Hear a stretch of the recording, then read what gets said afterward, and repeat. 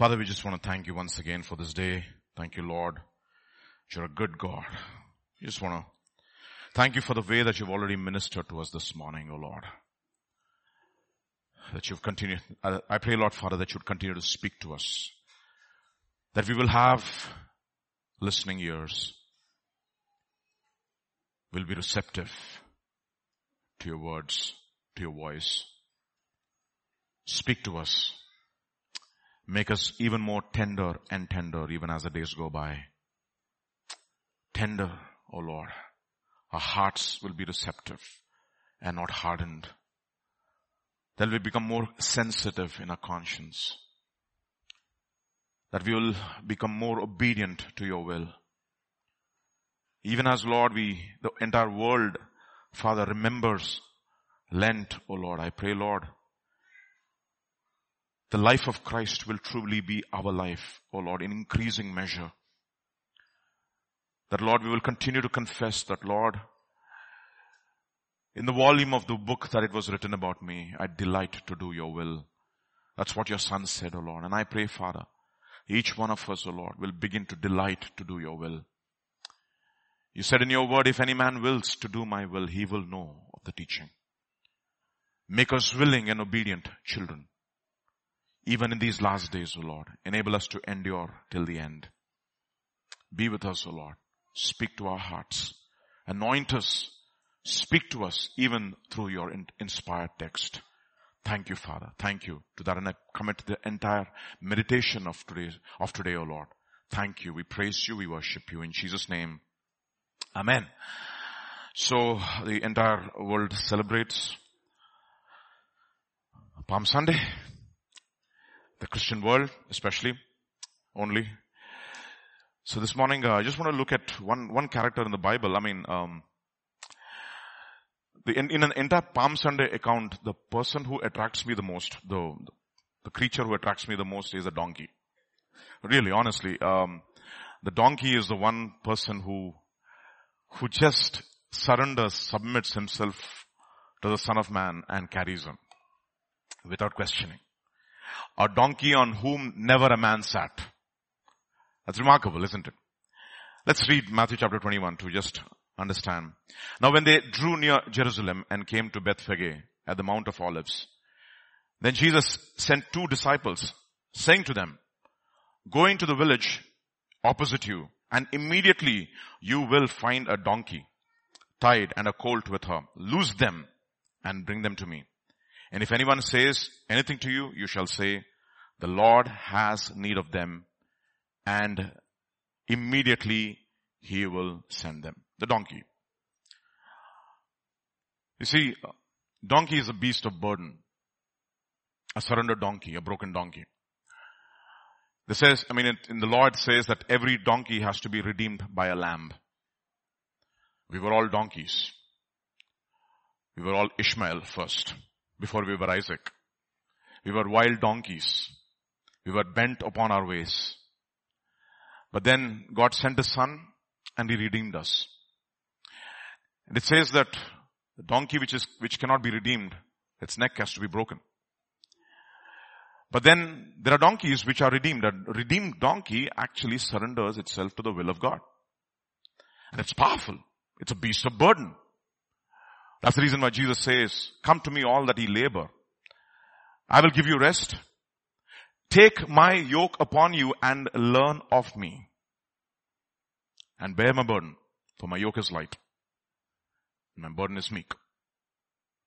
So the donkey is a beast of burden. And if you look at the prophecy of Jacob, when Jacob prophesies over his 12 children, when he prays over them and blesses them, and before sending them, he blesses them. Before dying, he blesses them. And this is what he has to say to each of his children before he starts his blessing. In Genesis 49 verse 1, it says, Jacob called his sons and said, gather together that I may tell you what shall befall you in the last days.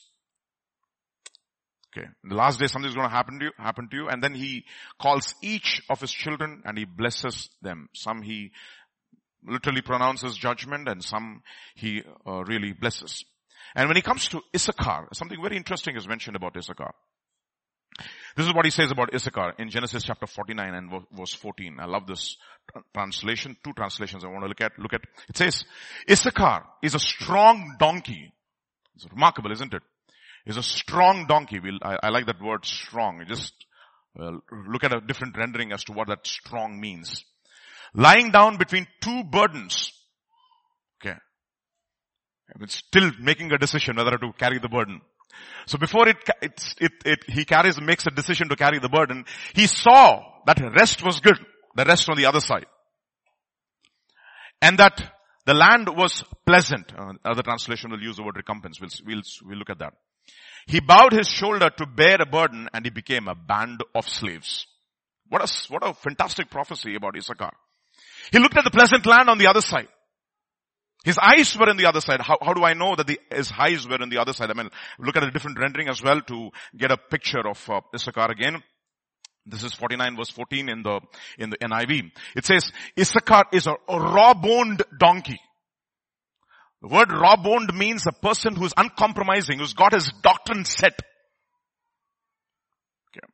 Lying down among the sheep pens, when he sees how good is his resting place and how pleasant is his land, he will bend his shoulder to the burden and submit to forced labor. He becomes a willing donkey. And he says, whatever it is, Lord, I'm willing to submit to your authority and to your will in my life. And then again, another prophecy about Issachar. Look at the cogency of scripture. Everything is so very well connected. It says in 1 Chronicles chapter 12 verse 32, this is what about the sons of Issachar. The children of Issachar, or the sons of Issachar, which were men. I like that. It's the KJV rendering of the verse, which were men. It's a emphasis. That had understanding of the times. You see, the moment you surrender yourself to the will of God and you're saying, Lord, I want to bear your burden. I don't have anything else but to bear you. I want to bear the burden of Jesus on my shoulder. I want to carry you. I want to carry your testimony in my life. I don't have any other earthly ambitions. My ambition is to finish and to bear the will of God over my life and to finish the work that you have started in my life. The moment you surrender yourselves, you know what it says? These men had understanding of the times. You see? They had the understanding of times to know what Israel ought to do. It's because they surrendered themselves completely to the will of God. They were not looking for reputation. They were not looking for fame. They were not looking for money. They were not looking for anything. They said, you know what, Lord, our whole purpose in life is to finish your work. We want to bear your burden. We die to reputation. We die to self. We want to have Christ as preeminent in my life. And you know what God says? I'm going to give you the understanding of times. I'm going to give you a word for season. Yesterday, Pastor was talking about, don't just talk about what God did. Know what God is doing now.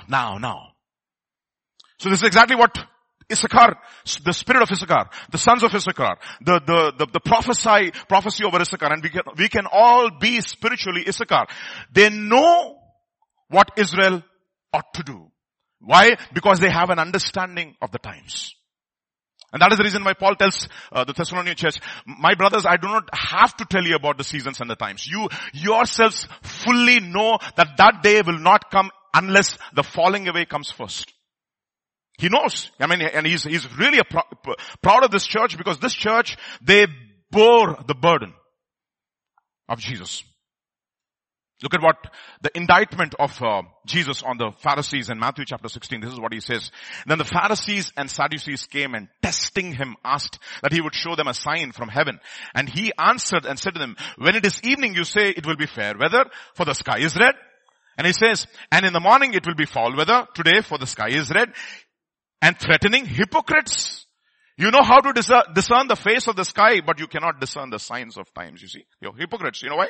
Because you guys are only interested about yourself. All that you're interested is about yourself. And in fact, you lay burdens on others, but you will not raise one finger to lighten the burden on the others. Remarkable. Today I want to look at warnings. How to be a donkey for God. I want to look at a nameless donkey. A donkey, we don't know the name of the donkey. And I titled today's teaching as the donkey lion and a man of God. Okay.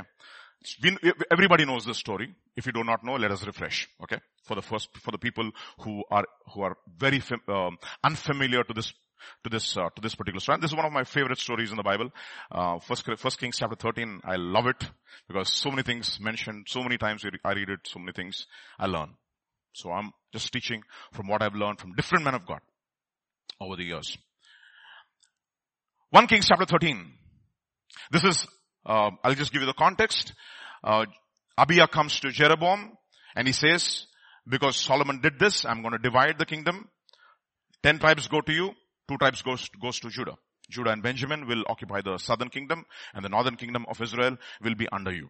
And if you walk with God and fulfill and walk in the statutes of God, I will establish your kingdom forever. That's what he tells Jeroboam. And then of course, before the partition of the kingdom happens, there is a confrontation of the children of Israel with the people of Israel. Under the leadership of Jeroboam, they go to Rehoboam and they ask him to lessen the taxes, the burden. And they say, no way. And he says, no way. And then, you know, the story, the kingdom gets divided into 2. The northern kingdom is taken over by Jeroboam and the southern kingdom is under Rehoboam. And of course, Jeroboam is really, he becomes insecure. I mean, one of the most important things you need to really understand, the danger of insecurity. Okay. So when you do not have certainty about your identity in Christ, you do foolish things because you are insecure. Okay. When God calls you, He will also equip you.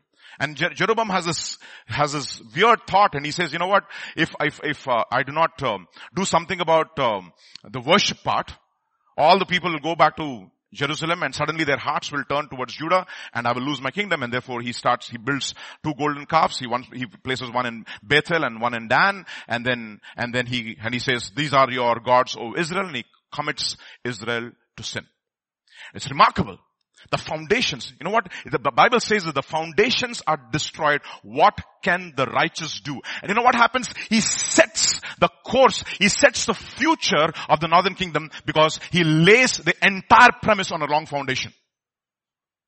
And you will see that every king, even though of Israel, of the northern kingdom, even though there was some semblance of revival, even during the time of Jehu, even Jehu has zeal for God and he destroys the altars of Baal. But one thing he does not do, he does not take care of the foundation. It says, even Jehu committed the sins of Jeroboam, that he went back to worshipping the golden calves. And that sets the future. It's so dangerous, my dear brothers and sisters. The foundations, because everything that can be shaken will be shaken in the last days. And therefore we have to be really, really sure about the foundations. If the foundations are destroyed, what can the righteous do? Israel built on a wrong foundation, on a wrong premise, and the entire future is completely hamstrung by the foolish insecurity of a king. And then of course, he builds the altar. And then he builds the altar and he's sacrificing on the altar. And this is what happens. A man of God is sent. Let us look at that man of God and learn from this guy. This man is a picture of the donkey. Let us learn from this man of God today. And behold, a man of God went from Judah. Okay. Bethel was supposed to be the house of God. Now it's become a house of abomination because it's built on a wrong foundation now. Judah means praise. So a man, Bible says he's a Jew. Who's one? Where? Inwardly. His praise is not from man, but his praise is from God. He's not of the letter, but he's of the spirit. Circumcision of the heart.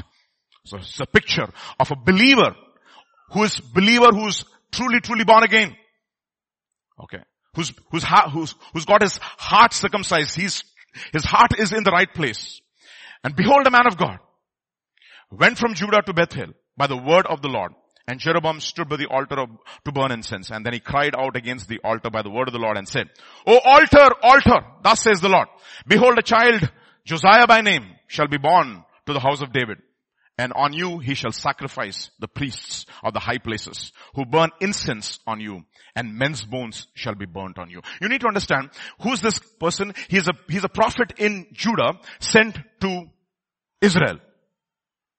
And if you carefully read the accounts of the kings and the chronicles, you'll see even the prophets of Israel were sent to Judah. And one of the prophets who wrote a letter, and his letter was later sent down to Israel.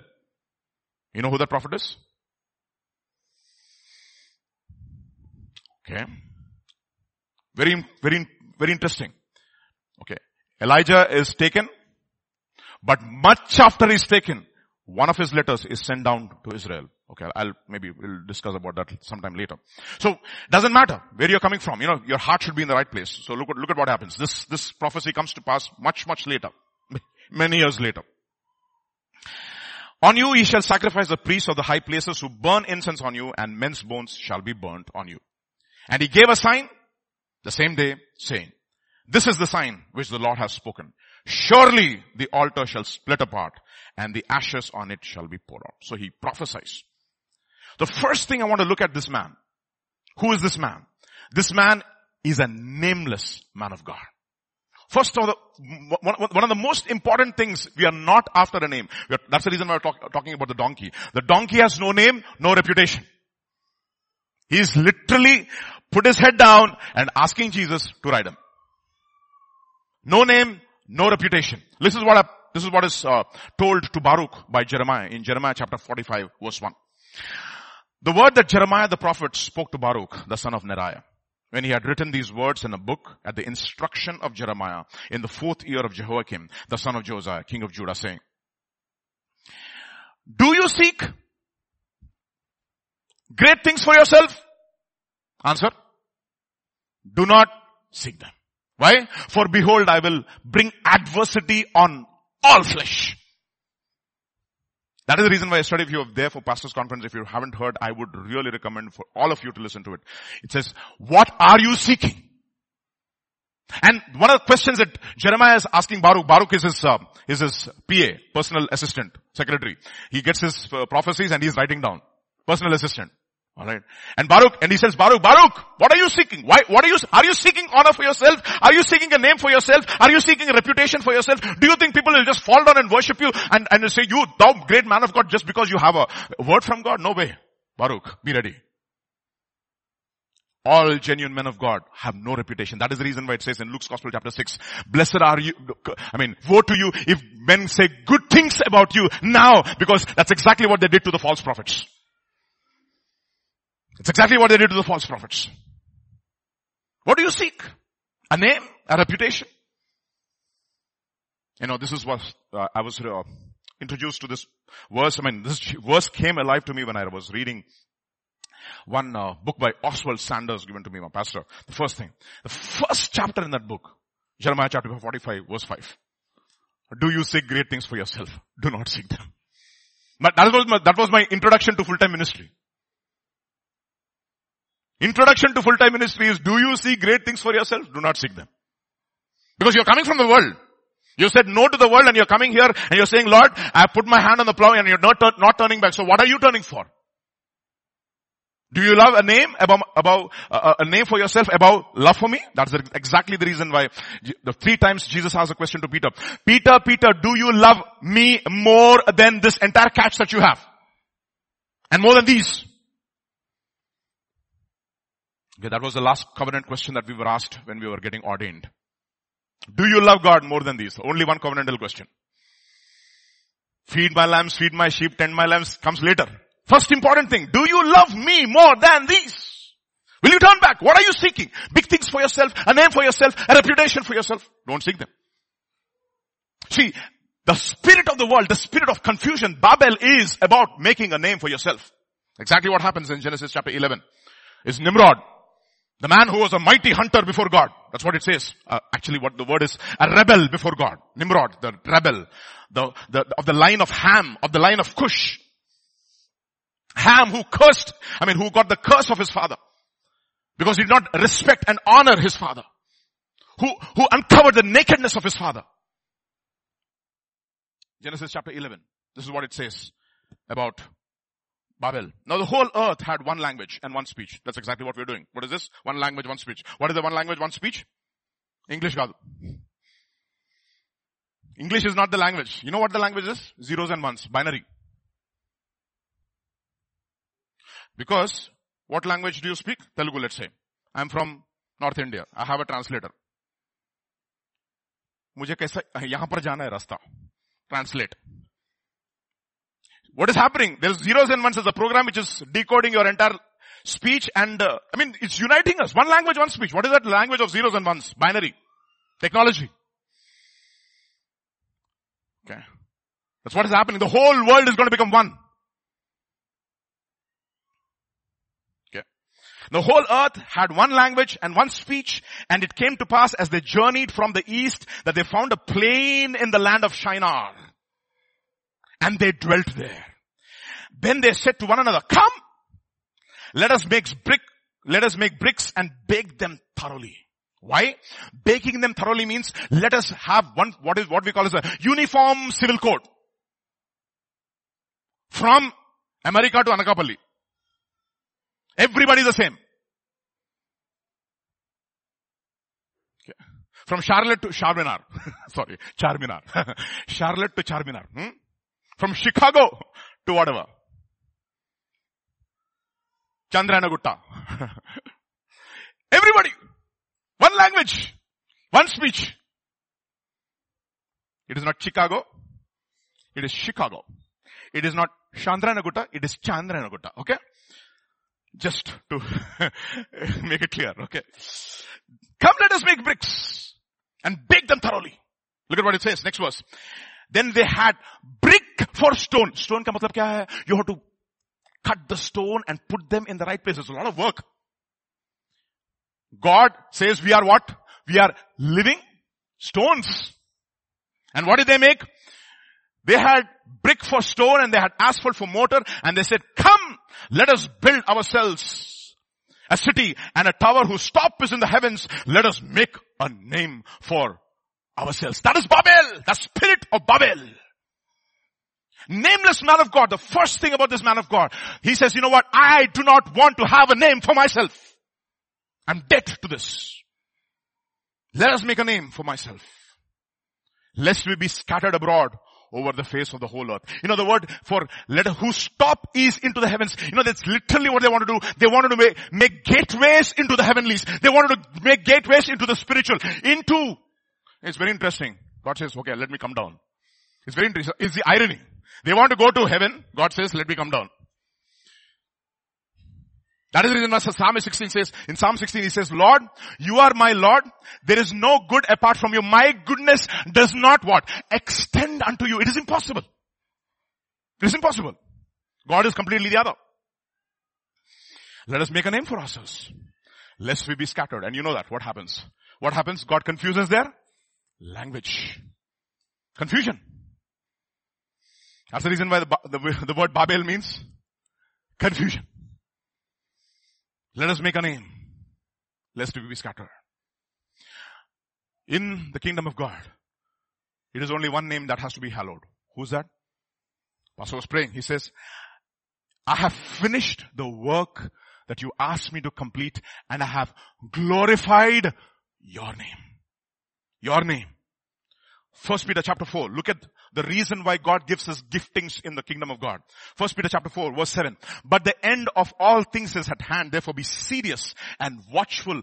Other translation will use the word for the sake of your prayers. And above all things, have fervent love for one another, for love will cover a multitude of sins. It goes on. Be hospitable to one another without grumbling. As each one has received a what? A gift. Minister to one another. Other translations will use the word, use it to serve one another. As good stewards of the manifold grace of God. And then, if anyone speaks, let him speak as the oracles of God. If anyone ministers, let him do it as with the ability which God supplies, so that in all things, God may be glorified. God may be glorified. That is our identity. Why did God call us? 1 Peter chapter 2 verse 9, you are a chosen generation, a royal priesthood, a holy nation, His own special people. Why? So that you may proclaim the excellencies or the praises of Him who has brought you out of darkness into His marvelous light. That is the reason. Our entire purpose is to please God and to glorify His name. That is the motto of our church. In all things, Let who have preeminence? Christ have preeminence. This man is a nameless man of God. He does not want to have a reputation for himself. Galatians chapter 1. This is what Paul has to say. Galatians chapter 1, verse 10 onwards. For do I now persuade men or God, or do I seek to please men? I like the devotion that pastor was reading. I said, that's exactly what I got in the morning when I was preparing the word. Or do I seek to please men? For if I still pleased men, for I would not be the what? The bondservant. What is the bondservant's interest? What do you say? That is the reason why it says about Jesus, Lord, sacrifices and burnt offerings you do not desire, but my ears you have pierced. I have come to do your will. I have become your bondservant. You know why? Because I love you. I delight in you. That is the reason why the way Paul introduces himself, he says, you know what? I, Paul, a bond servant of Jesus Christ, called to be an apostle. That is only incidental. My calling is only incidental. But my primary call is to be a bond servant, separated for the gospel of Christ. So what should I say about myself? Vijay, a bond servant of Jesus Christ. If I'm a software engineer, Vijay, bond servant of Jesus Christ, called to be a software engineer, separated for the gospel of God. Bond servant. They don't have any reputation. They have only one interest. The interest of the master is their interest. They wait and say, Lord, master, how do I please you? It's not a slavish love. It's a love which literally responds to the love that he has received from God. Amen. So, 1 Corinthians chapter 7 verse 23 says, you were bought at a price. Do not become slaves, especially of their opinions. Okay. Many of the weddings that happen in India is to please men. Vallemankuntaro. See, you please men, ultimately, you know what happens? You get into debt. For the rest of your life, you're paying off EMIs. Okay. I'm not recommending that you should do this, but for your wedding, if possible. No law, okay. Chai, Usmani biscuit. I will bless you and go, okay. It'll be perfect. All this. అవసరం లేదంతా. Don't need. See, that is the reason why he says, how can you believe me? Jesus says. You who seek reputation from one another, but do not seek the honor that comes from the only God. John's Gospel chapter 12 says, after Jesus spoke these things, many of the Jews believed in his name, but they were afraid to confess him before the synagogues because they loved the praise of men than the honor that comes from God alone. That is the reason why 1 Samuel chapter 2 verse 30, you know what the formula is? 1, 2, 3, 0. God will honor those who honor him. Simple. 1, 2, 3, 0. Good birthday promise. Okay, what is that? God will honor those who honor. That is the reason why the secret life is so important to God. When nobody's watching. How do you work as men pleasers or as God pleasers? Ultimately, you'll be fooling yourself. Study yourself to make yourself approved unto God, a workman that needeth not be ashamed, rightly dividing the word of truth. You know why, Timothy? Because you have to be careful about your doctrine and about your life. In doing so, you will not only save yourself, you will also save those who have been entrusted into your hands. Secret life is important. A nameless man of God. Nameless. We don't even know. But he's a man of God. That's important. That's enough. What more do you want? What is the greatest calling that you can have in your life? To become a scientist in a top university? Or to be called a man of God? Which is the greatest career? To be recruited by the CEO of the universe or to be CEO of the Microsoft? Think about it. Think about it, no?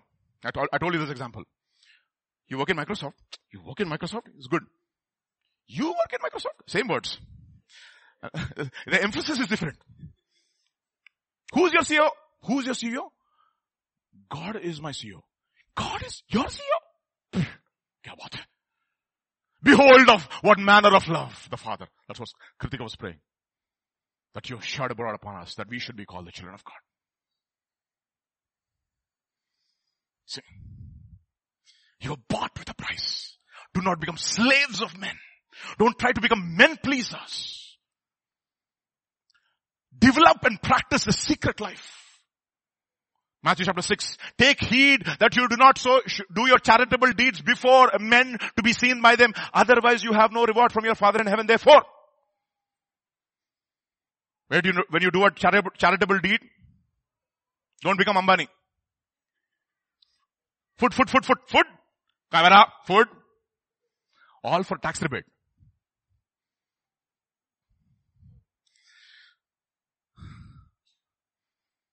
Therefore, that they may have glory before men. Assuredly I say to you, they already have their reward. What is the reward? I want glory. Before whom? Not before God, before men. You got it? Over. No more glory for you.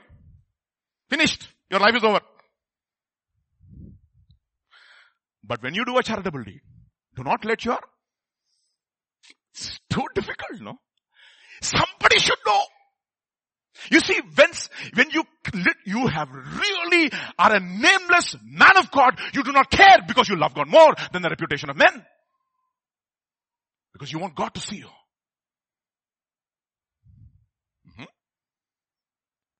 Nameless man of God. But when you pray, go to your room. When you fast, anoint your head.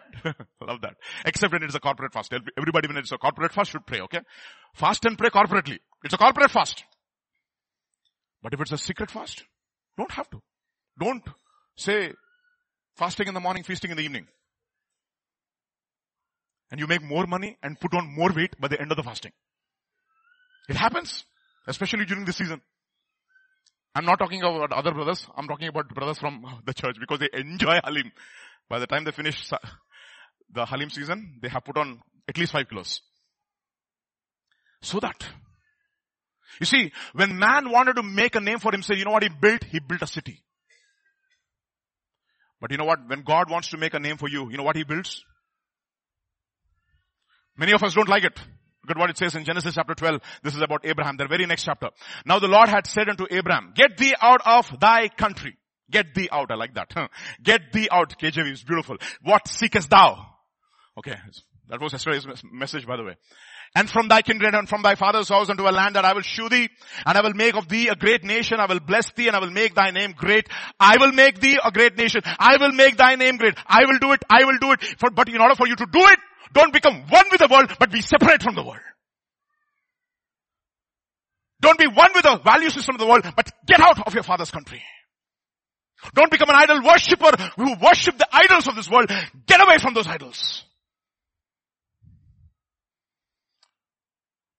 And I will make thee a great nation. And I will bless thee. And make thy name great. And thou shalt be a blessing. And look at what he says in the next verse, which we don't like. And I will bless them that bless thee, and I will curse them that curse thee. And in thee, what is this? What is that? What is that? What is that? Everybody say family. So when God wants to make your name great, what is he building? A family, not a city. A home, and not a city. So man of God is in great company. The man of God title itself is a big title. You know who else is called man of God in the Bible? Let me give you examples. Moses, the man of God. Samuel, the man of God. David, the man of God. Elijah, the man of God. Elisha, the man of God. And this nameless man, also a man of God. Is that not enough?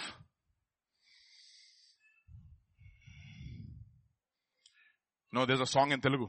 Peturadi sakala postul. Per migalama nijakutastul. Khyati sabhalo memunnappudu ghanatalikam makemi velati. You know what he says?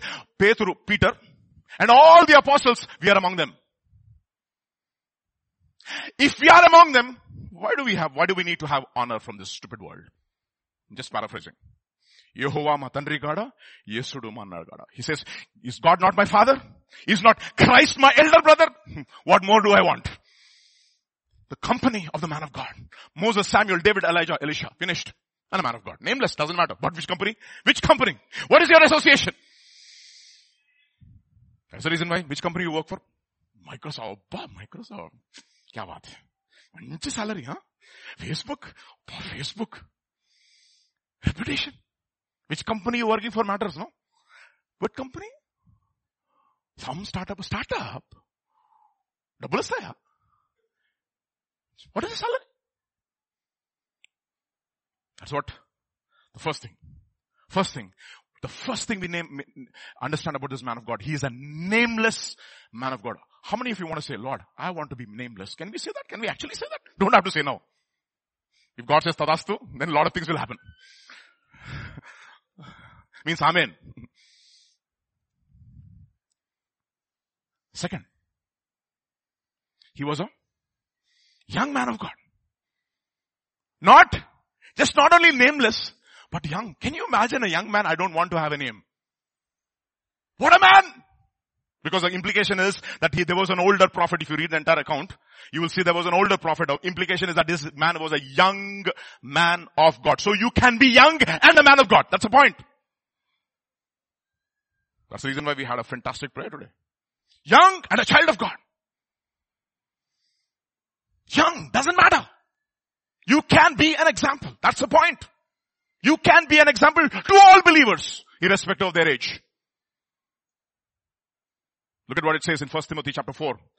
Let no one despise your youth. Okay, the problem is, youth fellows.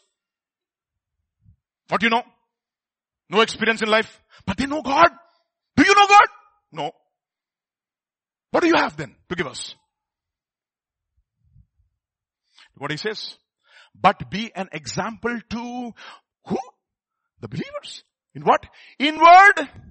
Look at the words that were coming out of Kritika this today in the morning. The word. You cannot get that word out unless your heart is filled with the word of God. That is the reason why it says, let your heart be filled with the word of Christ. Well, let the word of Christ richly dwell in you, speaking to one another with psalms and hymns and songs of worship. Understand that? So, you have believers in word, in conduct, in love, in attitude, in spirit, in other words, in faith and in purity. 6 things. Till I come, give attention to reading, to exhortation, to doctrine. This is what he's telling Timothy. Timothy, let no one despise you. Let your sobriety, let your growth be known unto all men. When they look at you, when they look at the way you walk, when they look at the way you talk, when they look at the way you carry yourself, when they look at the way you have, the way you deal with the brothers in the church and the sisters in the church, and they look at you and they should say, this is a man of God. You see, when Elisha went to the Shunammite woman's home, what did he do there? One miracle? No. One prophecy? No. One Bible study? No.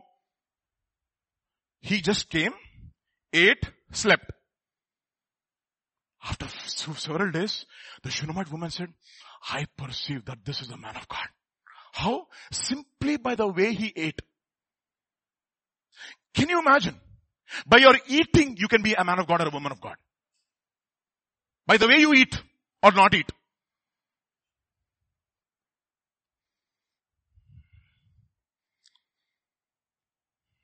See? That is the reason why after pastor's conference, I'm not saying anything. You should see the way you eat.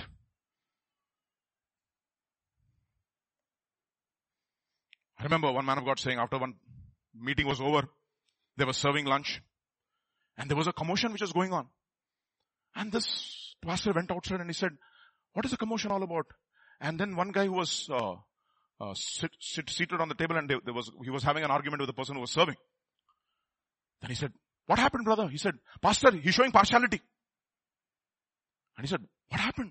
He gave him leg, but he did not give me one leg. And he said, sir, we only slaughtered one chicken. The chicken has only 2 legs. Over. How many more legs should we get?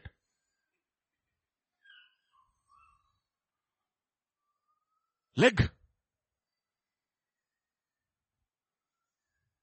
See, by the way you eat. Your eating habits can show. Your sleeping habits will show. Your reading habits will show. The way you talk will show. The way you stand in line for the food will show. Everything. Man of God. Let no one despise you because you're young. That's exactly what he tells Jeremiah. Look at what he says, Jeremiah.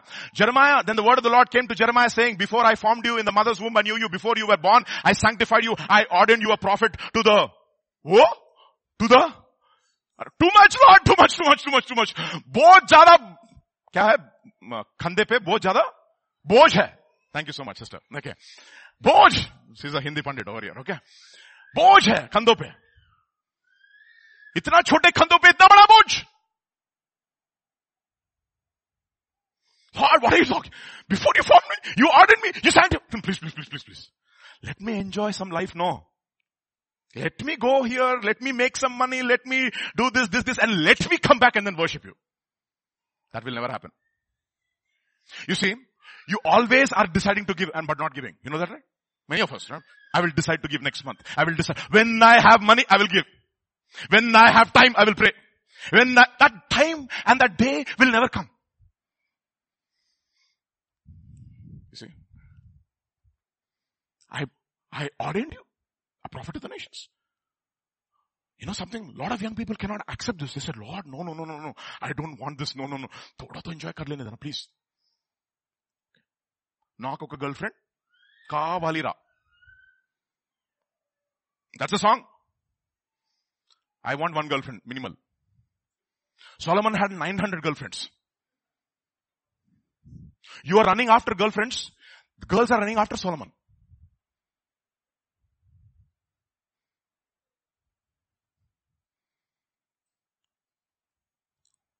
Let me tell you something. That's a fact. I want relationship. With whom?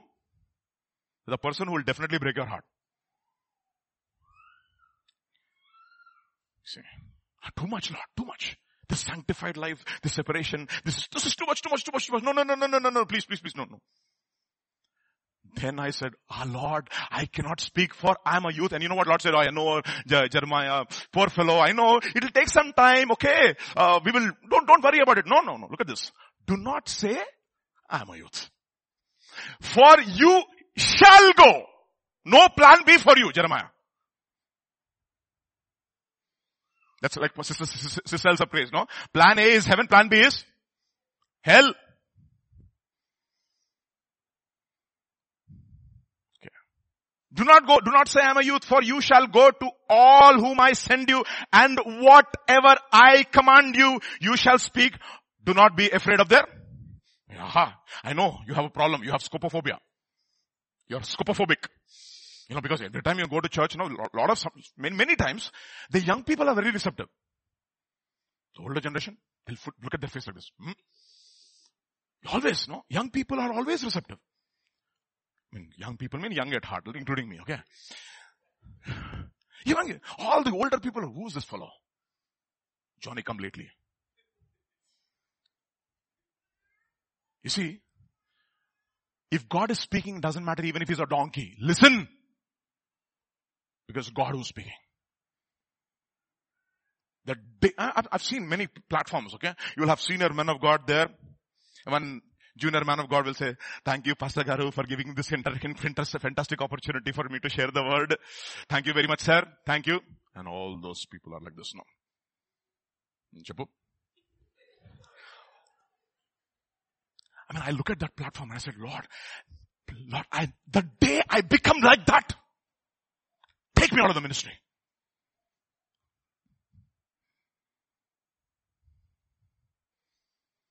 I want to hear. Doesn't matter who it is. And I want to hear from people who are young, who have surrendered their youth to the Lord. There's a song which I was teaching the children, it says, the strength of youth at your feet we lay. It is loyalty to Christ.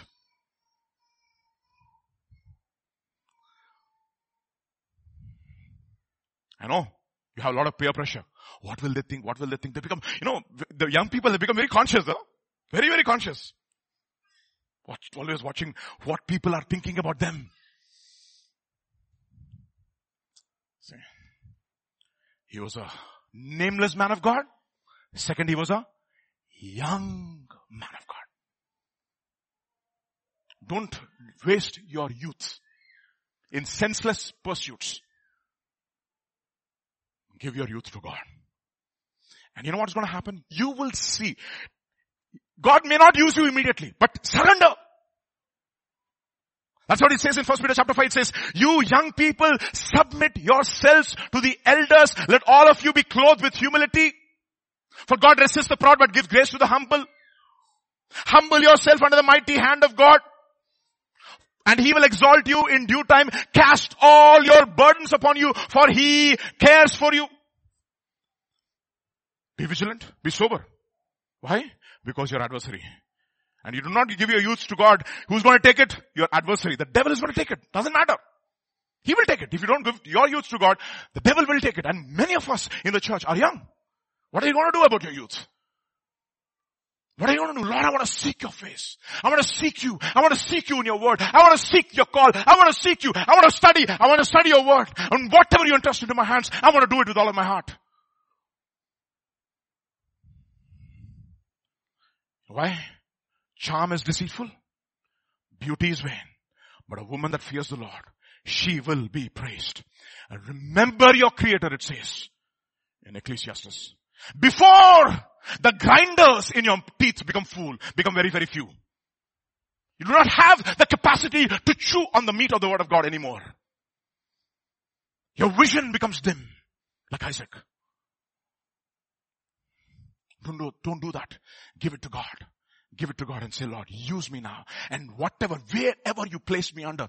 And one of the things I would always tell young people, one basic fundamental mistake you should not do in your life is to run away from submitting to authority. Do that and you'll see how God will use you. That is the reason why I love Elisha's cry, and he says, my father, my father. What does he say? The chariots of Israel and the horsemen thereof. If you are the chariot of Israel and if you are the horseman, who is the horse? Who's the horse? I am your horse. You've been riding me all these days. The bit is in your mouth, in your hands. And you turned me wherever you wanted me to go. And I surrendered completely to your will. Elisha, a type of Jesus, who surrendered completely to the Father's will.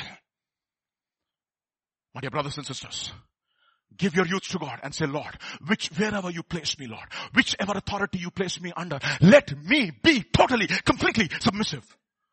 And whatever they say, let me do it. Like Stephen. One day it will happen. You know what happens? This is what I imagine. This is what I imagine. We are all a body. We are all growing together. Okay. And the body is an organism. It's organic. Its growth is organic. When a baby is formed in a womb, it's a single cell zygote, and it starts dividing.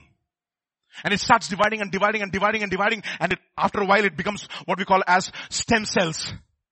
And after it becomes stem cells, suddenly one of the cells says we have to become what?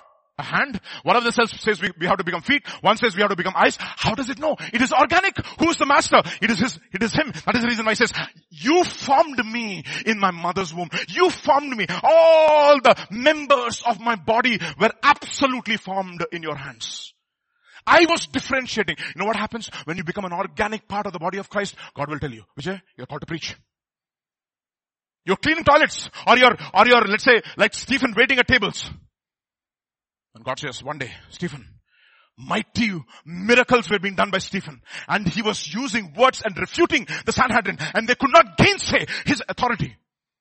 And then he gives us first speech. What has happened? Suddenly he has become some mouthpiece of the church. It has become organic now. Automatically, organically, you'll become what God intends you to become, because you have become a part of the organic body. You differentiate. One becomes eyes. One becomes ears. One becomes nose. One becomes hands. One becomes feet. So, be a part. Surrender yourself and say, Lord, I did it to the best I could in my life. And I made a lot of mistakes. I'm not saying that I have been perfect in this regard. But whatever I did, one of the things I said, Lord, wherever you place me, Lord, I will be found faithful. If you ask me to leave this place, I will leave. You vacate me from the pulpit, I will vacate. But wherever you want me to be, I will be. I want to be a blessing. Because it is not about me. I am nameless, and all my youth and my strength belongs to you. Third. He's a man of God by the what? Everybody read this, please. Everybody read it loudly, okay?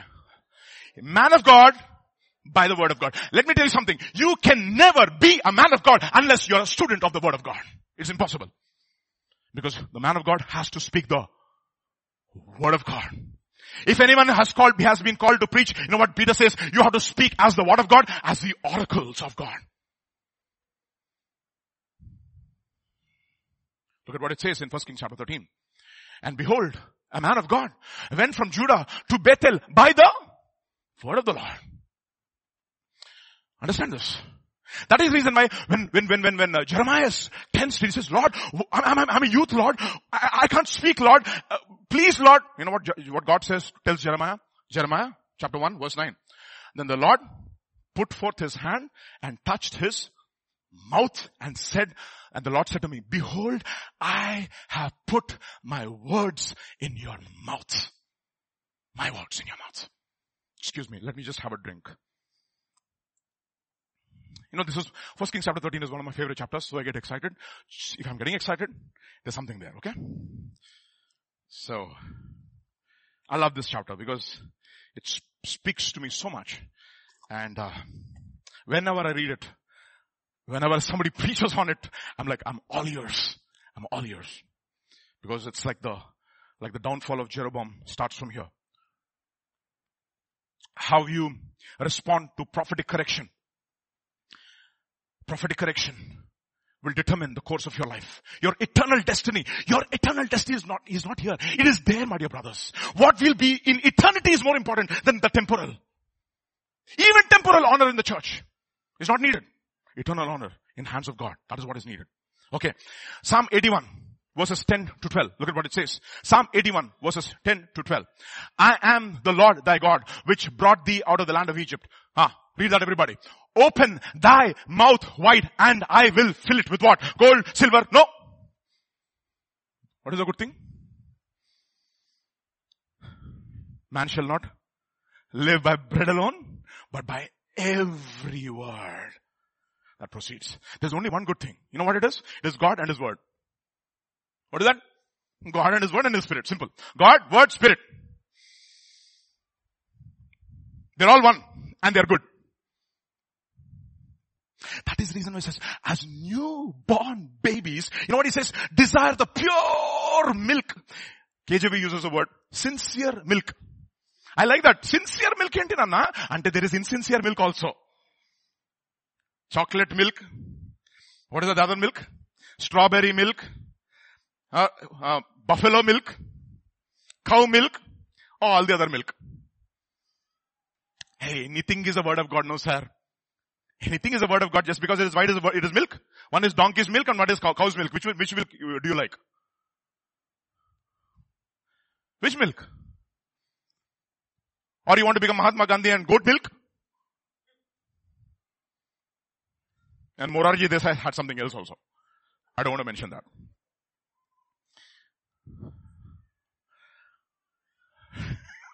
Sorry. Okay. What milk? Milk, the sincere milk. To grow up in your salvation. Your salvation is directly proportional to your desire for the milk and the meat of the word of God. It is absolutely directly proportional to that. The way you respond to God's word is how much your salvation is.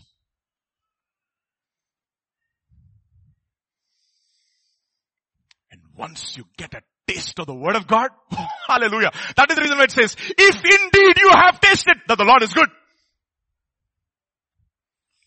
Boy, I remember I bought myself 2 KJV Bibles in Montreal. That was my way back to the Lord. My way back to the Lord was through the word. Completely defeated in my sin, in my rebellion. I'm saying, Lord, what is happening to me? I was walking down the streets of Montreal. Saw a bookshop. Went inside. Bibles there. 2 KJV Bibles. One small, one big. I don't know why I bought 2. And that day I opened the scriptures. I started reading Jeremiah. The first book I started reading was Jeremiah. Because somebody said, if you read Jeremiah, nobody will understand. And you know what happens? Do not say that I am young. Before I called you, before I formed you in your mother's womb, I knew you. I sanctify you. I ordained you. My people have committed 2 evils. They have forsaken me, the fountains of living water. And they have hewn from themselves cisterns, broken cisterns that can hold no water. That's exactly my life, Lord. That's me, oh Lord. That's me. You know what happens after that? Underline and underline. I underlined the entire Bible now. I just enjoy it. I just like the smell of paper and that raw writing of the Word of God. I love it. I want to engage with the Word. See, you love it because you have tasted God now. You have tasted. You cannot become a man of God unless you're a man of the Word. You're nameless, you're young, but you are a man of the Word. Because you have no opinions about anything in this world except the opinion of God. The interpretation of the things of this world through the eyes of God. That's all you're interested in. You're not interested in name. You're not interested in reputation. Nothing. Only God, God, God, God, God. Because you're a man of God. Understand that? Look at what it says to Ezekiel chapter 2. When I looked, let's see from Ezekiel, right? Chapter 2. Now when I looked, there was a hand stretched out to me. And behold, a scroll of book was in it. Then he spread it before me. No? That's exactly what happens in our villages, no? Vistaraku. They'll spread the leaf. One entity. Palakura. Totakura. Pappu. Neyi. Last one sweet will be there. Papad. Full spread. That's exactly what he's doing now. He's spreading before Ezekiel. A meal. Imagine that meal. The banana leaf, if you're from Kerala. Vistaraku, if you're from Andhra. Then he spread before me, and there was written on inside and the outside. What were written? Good blessings and prosperity. No. Lamentations, mourning, and woe.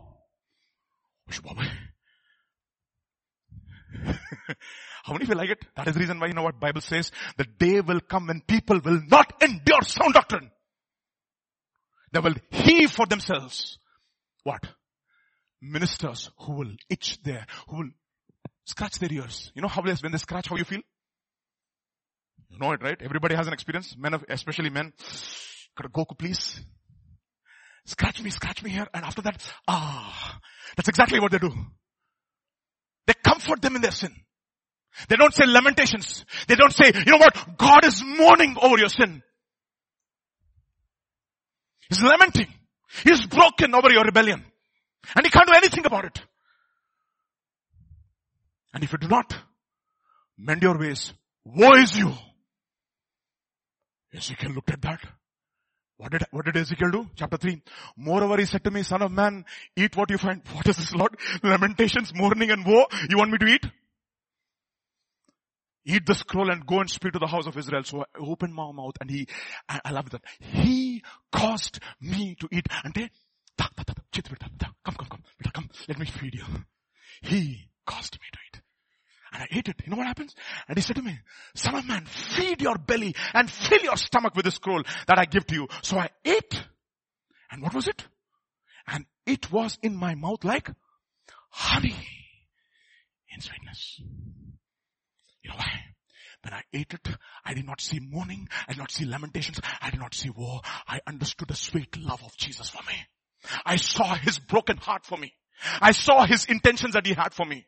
I saw the blessings behind obedience that he had for me. I saw what all I lost because of my disobedience. And I saw what all he wants me to give because of my obedience. I saw it. And when I ate it, sweetness. Sweetness. Do you see the word of God like that? Eat it. Especially when pastor speaks about the cross, I'm like, oh my goodness. I love it. Especially Pastor Sam and I were like, when pastor was talking about the cross, Sam was the one who responded and I was all ears. Man, the cross. What is it? Lamentations, mourning and woe. And when you start hearing about this cross, you feel the sweetness of the love of Jesus. It is so sweet to trust in Jesus.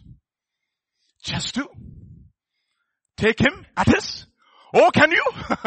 Can you, my dear brothers? Understand that. He was a man of the word. Because he loved the word. He devoured it. And he said to me, son of man, go to the house of Israel and speak with my words to them.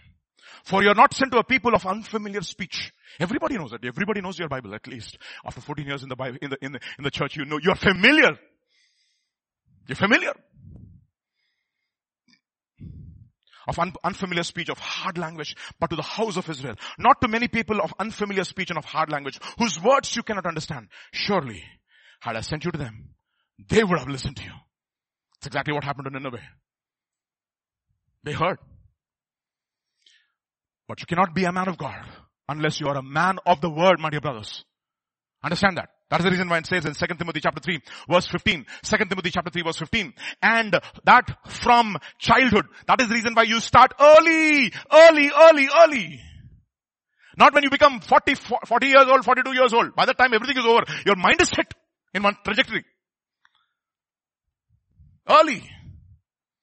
And that from childhood you have known the scriptures, which are able to make you what?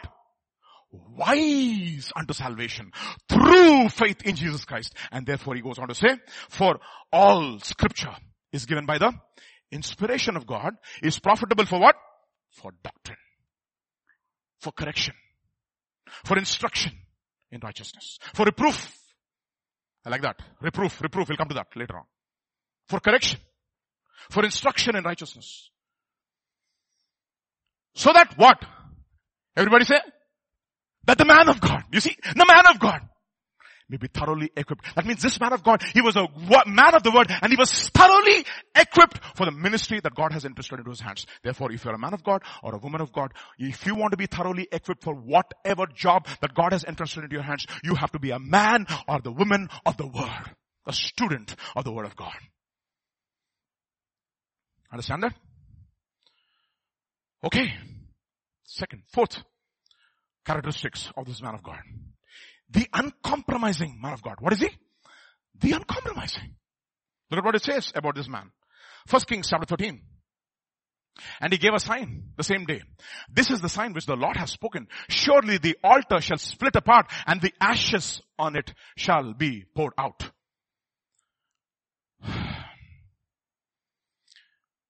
You think the king was very happy? But the house of Israel will not listen to you. Why? Because that is the reason why Jesus said, if they hear you, they will hear me. If they despise you, so if they despise me, they will also despise you. So a servant is not greater than his master. Expect. That is the reason why Samuel, when he was crying, when Israel asked for a king, Samuel, don't cry. They did not reject you, Samuel. They rejected me. But he was uncompromising. Like adamant stone, harder than flint, I have made your forehead.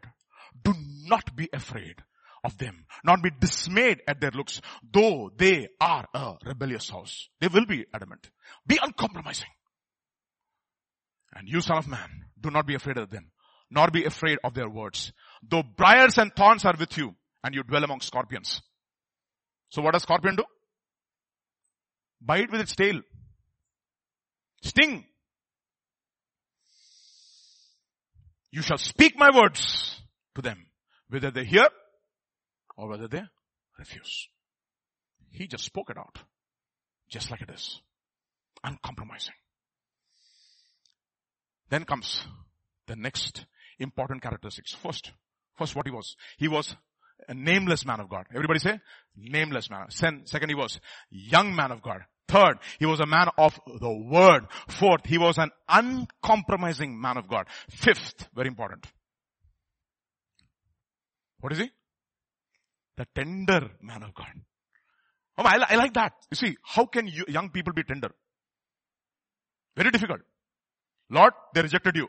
Send fire down. Because we heard about another man of God. If I be a man of God, let fire to come down from above. Lord, fire! Hurry, what spirit are you from? What spirit do you have? You see, When a man has been walking with the Lord and has been dealt with by God, you know what he becomes? He becomes tender. Tender. Look at what happens to him. So it came to pass, when the king Jeroboam heard the saying out of the man of God, who cried out against the altar in Bethel, that he stretched out his hand from the altar saying, what is that? Arrest him. Like a judge in a Indian movie. Arrest them. Police, arrest. That's what happened to John the Baptist. It is not good for you to marry your brother's wife. Arrest him.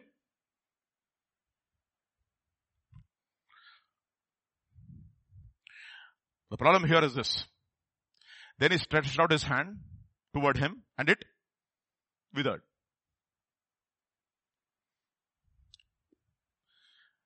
What do you expect from the young man of God? क्या सोच ले रहे तू तेरे बारे में? What did you think of yourself? Nice happened. That is India. Huh? Nice happened. This is what happens if you touch a man of God. That is not his response, by the way. But let me tell you, a warning. Do not touch a man of God. Simple. don't get that into your equation. You know why your hands are withered? Meaning you're not blessed in the work of your hands. Wherever Joseph went, he prospered. You know why? Because he did not resist anybody in his life, especially people who spoke into his life. And wherever he went, the Lord prospered him. He had the blessing of God on the work of his hands. That is the reason why, you know what Moses tells in Psalm 90, he says, all our years are getting wasted away, Lord. And he says, establish, Lord, the work of our hands. Establish, Lord, the work of our hands. But before he says, establish the work of our hands, he says, teach us to number our days so that we may gain a heart of wisdom. Hands get withered. You know why many people are not blessed in the work that they do? If you are a child of God, if you want to have the blessing of God, there is no other way except through obedience and submission. There's no other way. Trust and obey. There is no other way. You know, so many times we sing that song, but we lie so nicely. Trust and obey. There is no other way. Oh, because you know what? The way we sing the song, it lessens the weight of the meaning. It's like a poem for us. It's like, you know what? A rhyme, nursery rhyme. Trust and obey. Sleep. It's like a lullaby. Trust and obey. For there's no other way. To be happy in Jesus. But to trust and obey. All to Jesus. So many lives we sing. No? All to Jesus I surrender. My goodness, so difficult to sing those songs, isn't it? You see, there's no other way. You know why many people's hands, the work of their hands are not blessed? Because they have resisted the teaching of their lives. They're withered. Withered hands. Hands that are not blessed. But we are supposed to be a blessing to others. You know, one of the things that we need to constantly ask, Lord, are my hands there to bless others? Am I blessing others? Truly, Lord, is it more blessed, that verse, it is more blessed to give than to receive. Is it there truly in my life? Do I experience that in my life truly in increasing measure? Important. What happens? His hands get withered. And then what happens? The altar also was spilt and the ashes poured out from the altar according to the sign which the man of God had given by the word of the Lord. And then you know what happens in the next verse? Then the king answered and said to him, man of God, please entreat the favor of the Lord your God and pray for me. You see? Immediately. So the man, what did he say? And he entreated the Lord, and the king's hand was restored and became as before. Many of us looking for restoration in our lives. The year of restoration. Go back. Do a check in your life. Do a check. Lord, I'm not experiencing your blessing in my life. But you said, Lord, you promised the year of restoration. But are there certain areas in my life where I have to go and personally ask forgiveness from people who were placed above me? Ask. I mean, these are very important questions. Don't skirt them, okay? Because we are men of God, genuine men of God are interested in your well-being. Father will always want their children to succeed. We'll come to that a little later. They're proud of the success of the children. And if a man of God rises up from this very congregation and preaches the word of God with power and authority, wow, it's joy.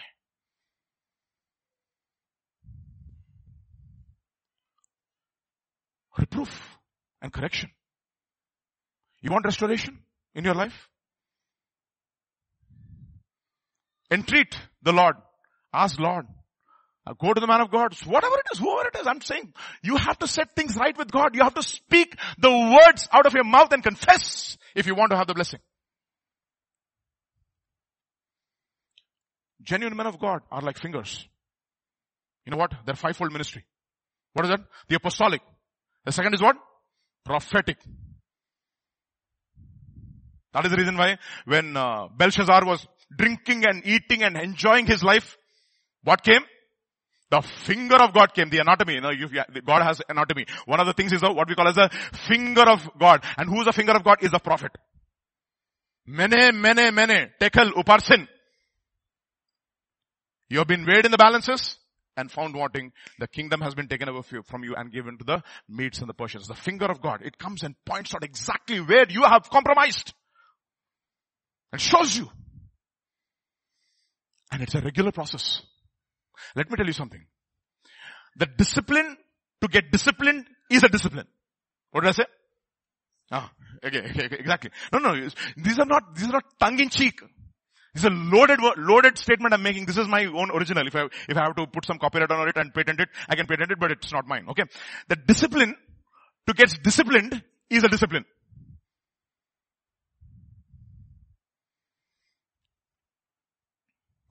Let me have Moses and Noah. Moses, Daniel and Noah. Okay. Anyways, Moses and Noah. Come. Two righteous people. Okay. Come. Okay. You see this? You see this straight line? Okay. Head there. Your head, eyes there. Walk on that straight line without seeing down. Okay. Eyes there to the front and walk. Don't see down. Don't cross the line. Fantastic. Okay, now you come here, Noah. You walked with the Lord, right? Close your eyes now. Completely close your eyes, okay? Kattimusko. Okay. Now Moses, you can go on straight. Did you see this man making any mistake? Okay, Moses, you can go now. Go to your place. Go back to your place. Noah has got has an assignment now. Noah, close your eyes and walk on that straight line now.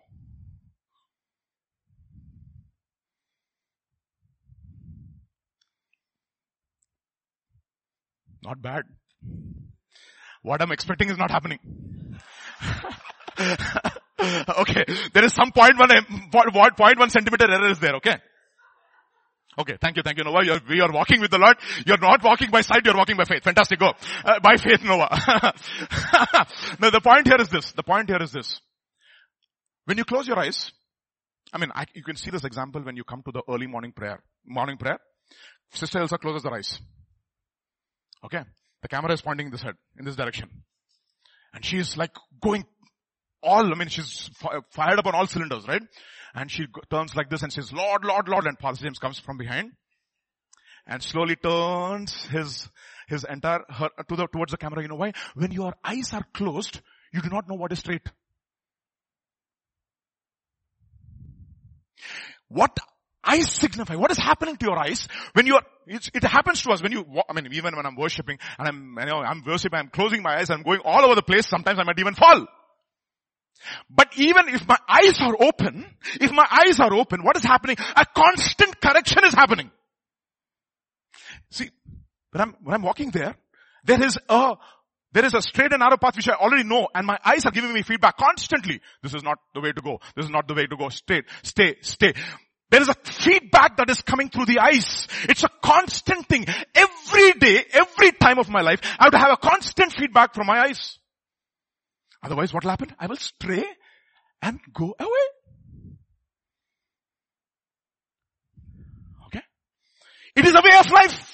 Somebody has to point fingers at you and show, this is wrong. This is wrong. Constantly give you feedback so that you're stayed on the straight and narrow path. That is the reason why it's called he's called the director. Do you know what director is called in Telugu? In Telugu movies, who's the director? He's called something with a very interesting name.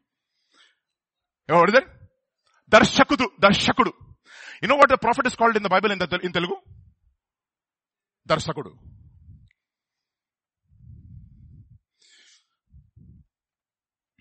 The prophet is the director, by the way. Because he's constantly giving feedback. I want this action, not this action. When you're shooting a movie with children, they give you a flat face. Expression, Nana. Yeah. Expression. Yeah. They will not give you expression. But what is the director looking for? He's looking for that thing coming out. I want this. And he's constantly shouting, this way. He's showing you the right path. He's showing you the right trajectory that you should take. Proverbs chapter 6 verse 23. For the commandment is a lamp. The law is light. Now read the next one. Reproofs of instruction are what? Are a way of life. Every moment you need to have a feedback. You need to have a feedback. Constant correction has to happen. Somebody who's your eyes and saying, this is the way. We are supposed to go this side. We are supposed to go in this direction. You're straying. Come back. You're going too much to the right. Come back. You're going too much to the left. Come back. You know why? Because it is a straight and narrow path. That is the reason why God tells Joshua, do not turn to the left and do not turn to the right. Meditate and stay on that straight and narrow path. And who do you need? A person who's giving you reproofs of instruction have become a what? A way of life. That is the reason why the discipline, to be disciplined is a discipline. Understand that. Why? To keep you from the immoral woman, from the flattery of the tongue of the strange woman. She flatters you. Oh, Vijay, you don't need anything. Look at the talents that you've got. You're already the righteousness of Jesus. You're positionally righteous. You don't have to have any more corrections in your life. Claim the promises. What are you talking about? Proverbs chapter 27 verse 5. Open rebuke is better than secret love. I secretly love him, but I will not rebuke him. All false love. It's all mushy. If you love somebody, don't mollycoddle him. If he's your child, will you mollycoddle him? No way. Abigail knows the difference between Abigail and Esther. When I call her Esther, I'm like Mordecai. Abigail, you're wise. Understand that. Faithful are the wounds of a friend, but the kisses of the enemy are, you know what? One day, when you go to heaven, for all the people who have corrected you and made you keep on the straight and narrow path, you will love them. And you will say, thank you. Because it is a latter end. The latter end is more important. Open rebuke. So if he's a tender man of God, what does he do? He rebukes you openly. Revelation chapter 3 verse 19. As many as I love, I rebuke and chasten. Therefore be what? To whom is he saying? To the Laodicean church, to the church of the last days. I love you, I rebuke you, I chastise you. Where are you? I'm outside. I'm still wanting to come inside. I'm knocking at your door. He says, you know what? Behold, I stand under the door and knock. If anyone hears my voice, opens the door, I will come into him and dine with him and he with me. To him who overcomes, I will grant to sit with me on my throne as I overcame and I sat on my Father's throne. The tender man of God. Next is the overcoming. The man who is the overcoming man of God. What does he overcome? He overcomes temptation and sin. Look at what it says in 1 Kings chapter 13. Then the king said to the man of God, come home with me and refresh yourself. I like that. The word for refresh yourself is very interesting in Greek, in Hebrew. Get support for your ministry. That's the word. Come home. I will give you an offering. and I will give you a reward. Thanks. But the man of God said to the king, if you were to give me half your house. That is the reason why it says, when you go and sit in a king's house, and if you're a man given to appetite, what should you do? You should put a knife on your throat. You know why? Because his food is deceitful food. What food? Deceitful food. He says, eat nice, but as a man thinketh in his heart, so is he. He's plotting your fall. Be very careful. Proverbs chapter 22. But the man of God said to the king, even if you were to give me half your house, I would not go in with you, nor would I eat bread, nor drink water in this place. For so it was commanded me by the word of the Lord. You shall not eat bread, nor drink water, nor return by the same way you came, because I will not. Because this has been given me as a command. I'm not going to budge. I'm not going to compromise. That is what we call, KJV uses the word, quit ye like men. Be like men. In Telugu it's very interesting. Paurusham kaligi undandi. Paurusham means, Purush means be a man. Rosham means have zeal. Have a zeal like a man. Bera comes and says, Abraham, take all this wealth, give the souls to me. Sorry. Thank you very much. I've raised my hand to the eternal God. Sorry, I will not even take anything from you. Ezra, do you want a battalion to come along with you on the way to Jerusalem? No, sorry. The good hand of God was upon us, so we don't need anything from you. But you know what he does? Lest we be put to shame, he fasts and prays and he says, Lord, we do not want to take anything from anybody because we have a testimony that we depend only upon you. And he fasts and prays. And you know what happens to Ezra? 2 Kings chapter 5, verse 15. Who? Naaman. He returned to the who? To the man of God. He and all his aides and came and stood before him and he said, indeed now I know that there is no God in all the earth except in Israel. Now therefore please take a gift from your servant.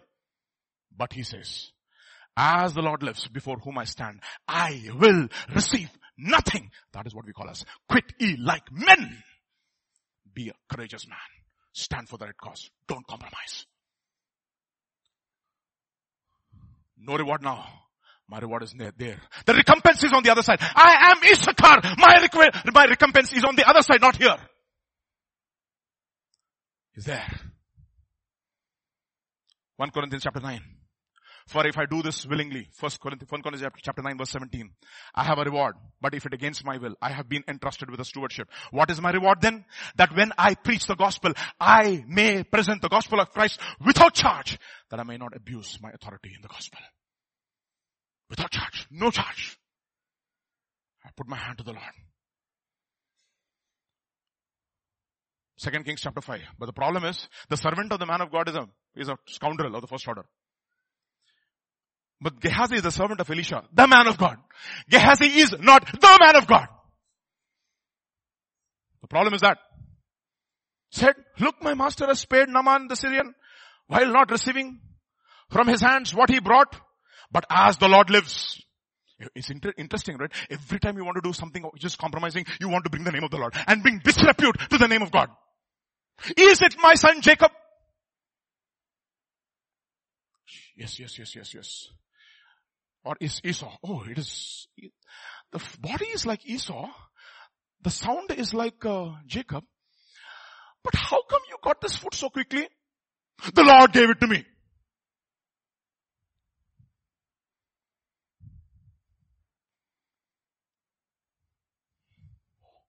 They bring the Lord in everything and compromise.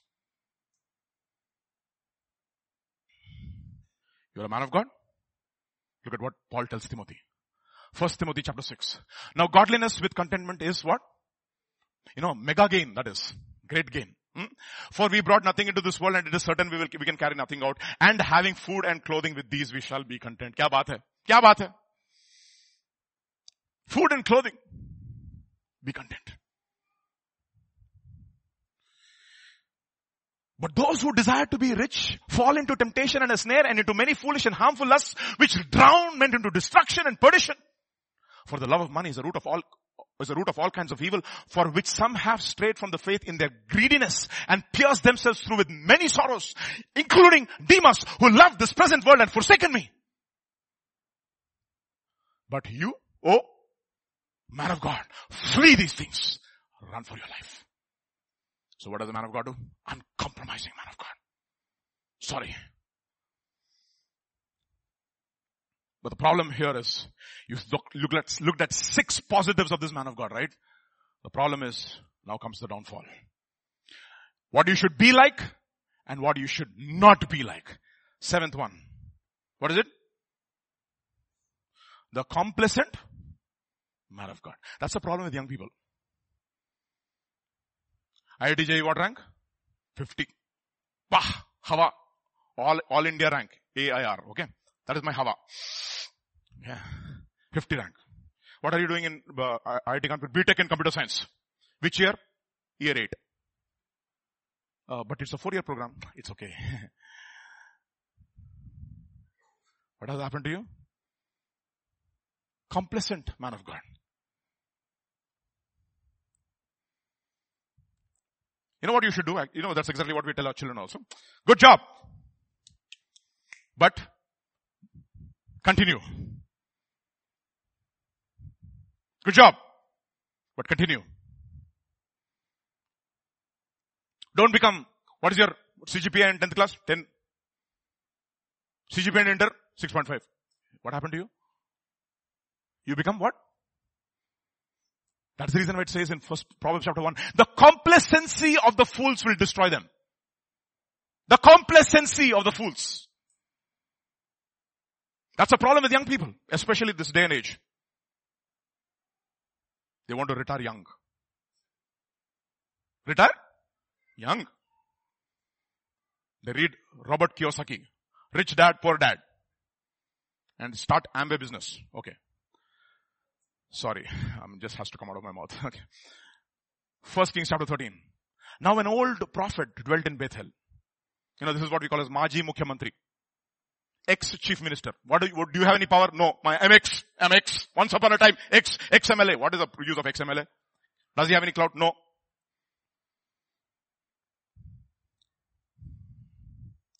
And his sons came. What are you once upon a time?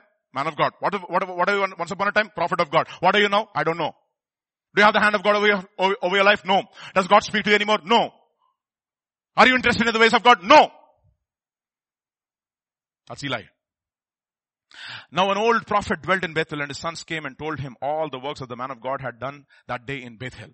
They also told their father the words which he had spoken to the king. And their father said to him, which way did he go? For his sons had seen which way the man of God went, who came from Judah. Then he said to his sons, saddle the donkey for me. So they saddled the donkey for him, and he rode on it, pursuing him now. And he went after the man of God and found him. Relax position. What we call is taking a chill pill. Chillax. What are you doing, Baba? Relax. Perennial holiday mood. A lot of young people are like that. How do they study? Sit. What are you doing? Holiday. They love whatever. I don't know how to speak all those things now. It'll point in the wrong direction. And when after the man of God had found him, what? Sitting under the work. What does sitting signify? Have you finished your work? No. When should you sit? I'll tell you. Hebrews chapter 12. Because we have one example, right? Like Pastor was talking about yesterday. He said there's only one example. Who's that example? Looking unto Jesus. What did Jesus do? Looking unto Jesus, the author and the finisher. If he is the author and the finisher of the faith, he also finished his work. So what do you do after finishing? Let's see. Hebrews chapter 2, verse 1 onwards. God, who at various times and in various ways spoke in the time past to the fathers by the prophets, has in these last days spoken to us by his Son, whom he had appointed heir of all things, through whom he also made the worlds, who being the brightness of his glory and the express image of his person, upholding all things by the word of his power, when he himself purged our sins, and then sat down. He finished his entire work and he said, it is finished. And then sit down. You finished your work, prophet? No, I'm just relaxing. Both Dodley I have sufficient in my bank for the rest of my life to live comfortably.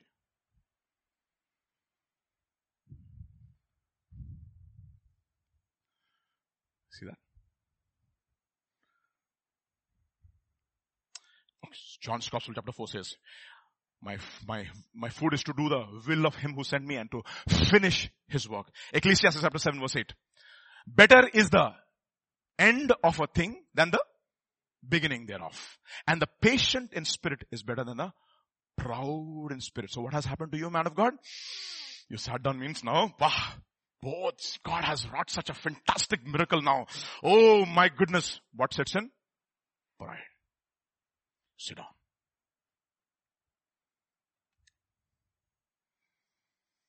That automatically leads to the next stage. And what the next stage is? The deceived man of God. I'm telling you, don't ever think that you are not open to deception. If you do not keep a guard on your heart,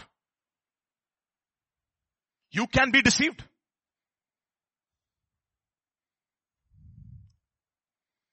You see, when you relax, when the guards are down, the time when kings were supposed to go to battle, what were you doing? Sitting in Jerusalem. Finished. Open to attack.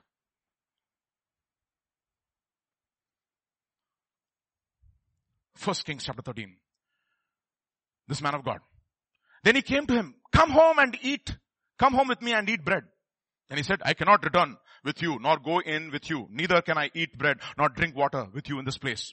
For I have been told by the word of the Lord, you shall not eat bread, nor drink water there, nor return by the way that you came. You have to come back. No, what are you doing sitting there? Then what happens? Then he said to him, I too am a prophet, as you are. And an angel, an angel spoke to me by the word of the Lord, saying, bring him back with you to your house, that he may eat bread and drink water. Where was this man of God heading back? Judah. Where was he sent to? Bethel. He was sent to Bethel. From Judah to Bethel. Which is a compromised place? Bethel. Which is a higher spiritual ground? Judah.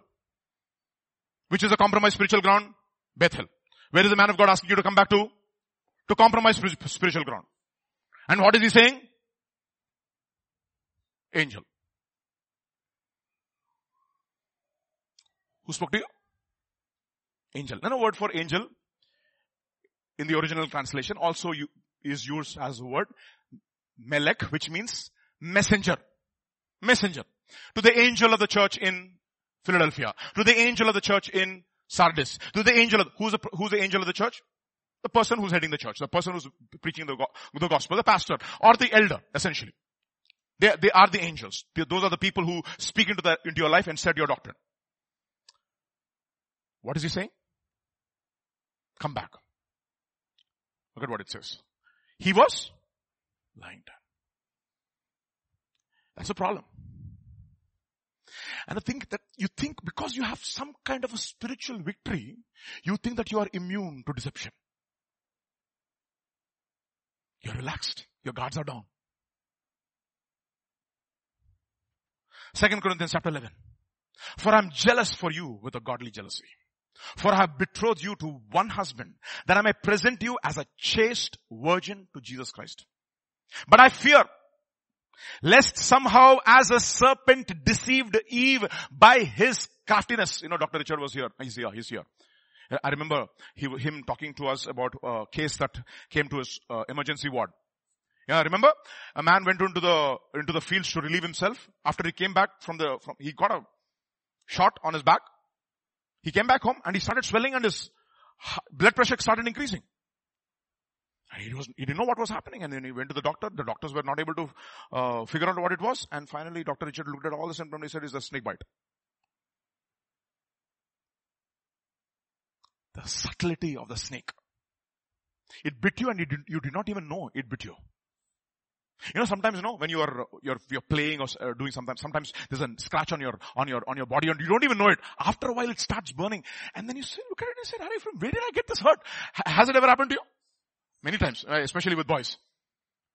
Where there's a scratch. Then you go back, oh. That's exactly what happened to this man. Bitten by the snake. The venom is into his mouth, into his body now. He broke the hedge that God put him. What was the hedge? Do not disobey. Come back. What has happened? You're bitten by the snake. The venom is in. For he who comes and preaches another Jesus whom we have not preached. If you receive a different spirit than we have not received. A different gospel. What happened? You are what? You put up. You put up. That's the reason why he tells one of the church, I think Smyrna, if I'm right, or Thyatira, if I'm right. He says, you tolerated that person who's preaching the doctrine of Balaam. How are you tolerating? You're putting up with those people who's bringing false doctrine into the church. You're tolerating Jezebel. How are you putting up? The angel spoke to me. Galatians chapter 1, verse 6. I marvel that you're turning away so soon. You see, it's so soon, my dear brothers. It can happen just like that. I was telling the Telugu church, the spiritual life is like biking a cycle on the steep mountain. In order to move, what should you do? Continuously. Keep on biking. The moment you stop, you don't have to do anything. Within seconds you'll go down. You'll all the effort to come to one point. One small mistake, gone. It's like snakes and ladders, no? That fellow is at 99.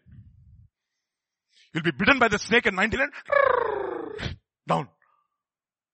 Oh, all my life got wasted. All my spiritual life got wasted. Yeah. Snakes and ladders is a good game to play. All the time. At 99, that fellow will be there. 97 or 99, right? The biggest snake, by the way. All the way to the bottom.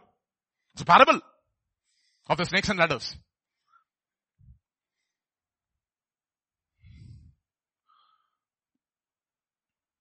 So what happened? But even if we or an angel from heaven preach any other gospel, let him be what? See, what is an angel?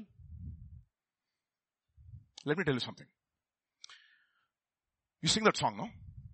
Though like a wanderer, the sun gone down, darkness be over me, my rest a stone, yet in my dreams I'll be nearer, my God, to thee, nearer, my God, to thee, nearer to thee. There let the way appear, steps unto heaven, all that thou sendest me in mercy given. Angels to beckon me, nearer, my God, to thee, nearer, my God, to thee, nearer to thee. So what is the job of the angel? To beckon you closer to God. The messenger. If I'm the angel, the messenger, the voice of God, what is it supposed to do? Challenge you to take you from one spiritual stage to next spiritual stage, closer to God, and not to take you back to the place of compromise.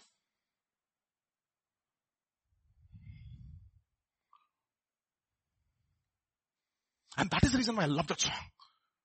And there with my waking thoughts, bright with thy praise, out of my stony griefs, Bethel I'll raise. So by my woes to be, nearer, my God, to thee, nearer, my God, to thee, nearer to thee. So what is the job of the angel? What is the job of the pastor? What is the job of a man of God who is teaching the word of God? To take you from one spiritual experience to a higher spiritual experience, and not to take you down. Where are you going, Lot? Where are you going from the house of fellowship? Where are you going? To Sodom. Oh, it's a better church over there? They challenge you more? A man of God who's at a higher spiritual level than the place where you're already in? Anurag is going to leave tomorrow, right? Anurag?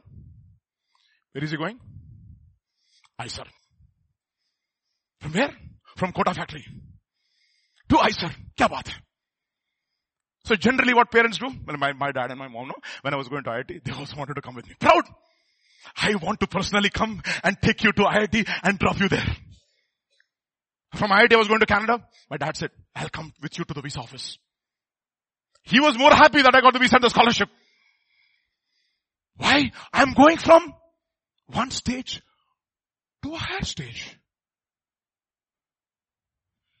So when you, let's say you come to the church and you say, Pastor, I think the word of God over here is not challenging me enough. I found a better church which challenges me with a word. I think I need a better place which challenges me better. I think I'm graduating. So I'll ask you, which place are you going to? This man of God. Oh, fantastic. He's a much more anointed man of God. I will take my car, 10 to the power of -9. What is it? Nano. So you got confused, okay? 10 to the power of -9 is nano, okay? I will take you my car. I will be your personal chauffeur. I will drop you there and I will hand him over to that pastor and say, man of God, this man, fantastic man of God. He's a fantastic, committed believer. I don't think I'm at that level to give him the meat that he needs now. He's gone to a higher spiritual level. Please, can you take him under your wings? Where are you going? Where are you going, my dear brothers? You leave church? Have you gone to a better place? Have you gone to a better place? I will be happy. On fire for God. Preaching the word of God. Living out the word of God. Finding using the giftings that God has given you. Extending the kingdom of God. Challenging the young people. Where? I'll be like a father. Hey, you know what? My daughter graduated with honors. Going to a better place. The high point in a dad and mom's career when they come to the convocation of their child. Kya baat hai?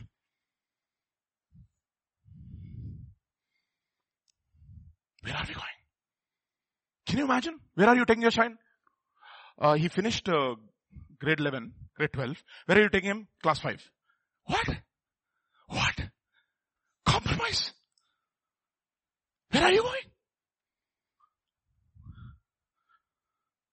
Look at this messengers. How they caused you to compromise. David had messengers, but he chose his messengers when he was falling.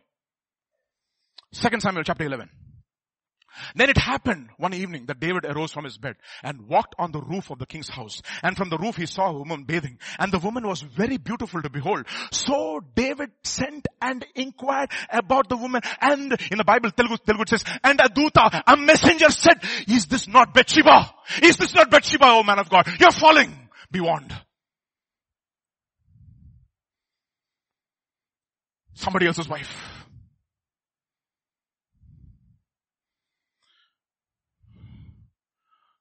He didn't like that voice. And what did he do? David sent messengers and he took Bathsheba. There are messengers who will make you compromise into sin. That is the reason why it says they have turned the grace of God into a license for sinful lifestyle.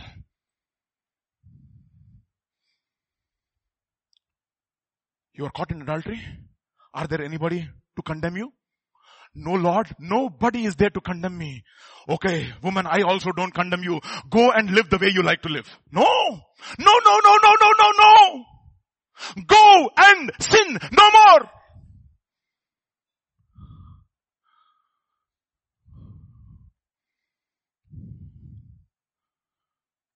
I remember one man of God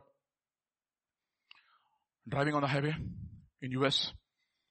He was rushing to another meeting. He finished one meeting, rushing to another meeting. He was ripping. In US, speed limits have to be adhered very strictly. And suddenly he jumped this. He knew that he was jumping the speed limit, but he didn't care, but he had to reach this meeting on time. So he was rushing. And then suddenly somebody from behind, you know what happens in US, right? Suddenly from behind he saw the cop car and he pulled over to the shoulder and he stopped. He had the Bible. He had everything in his compartment, and he had his pastor's suit. And this police officer, he came and he knocked at his window and he lowered the window and he said, "Sir, it seems that you are in a hurry." And he said, I don't know how many people told you this, but I'm a pastor. I'm sorry. I broke the speed limit, but I'm finishing a meeting and I have to rush to another meeting. I'm sorry, officer. I broke the rule. Really, really apologize. And the officer looks at the pastor and he says, all these days I go to church and my pastor says so many things to me. But there was one time I had the opportunity to say to a pastor, go and sin no more.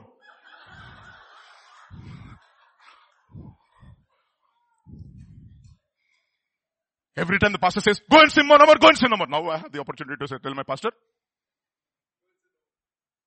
even to a pastor, what is it? Even to a pastor, go and sin no more. Otherwise, you will be judged more fiercely than. You see, the greater the height that God sends you, the greater the judgment. Think about it. The guy who has a cycle and if gets into an accident or falls. A guy who has a bike gets into an accident, great will be his fall. Exactly. If you're a pastor, you have a fast bike. With great privileges comes, send messengers.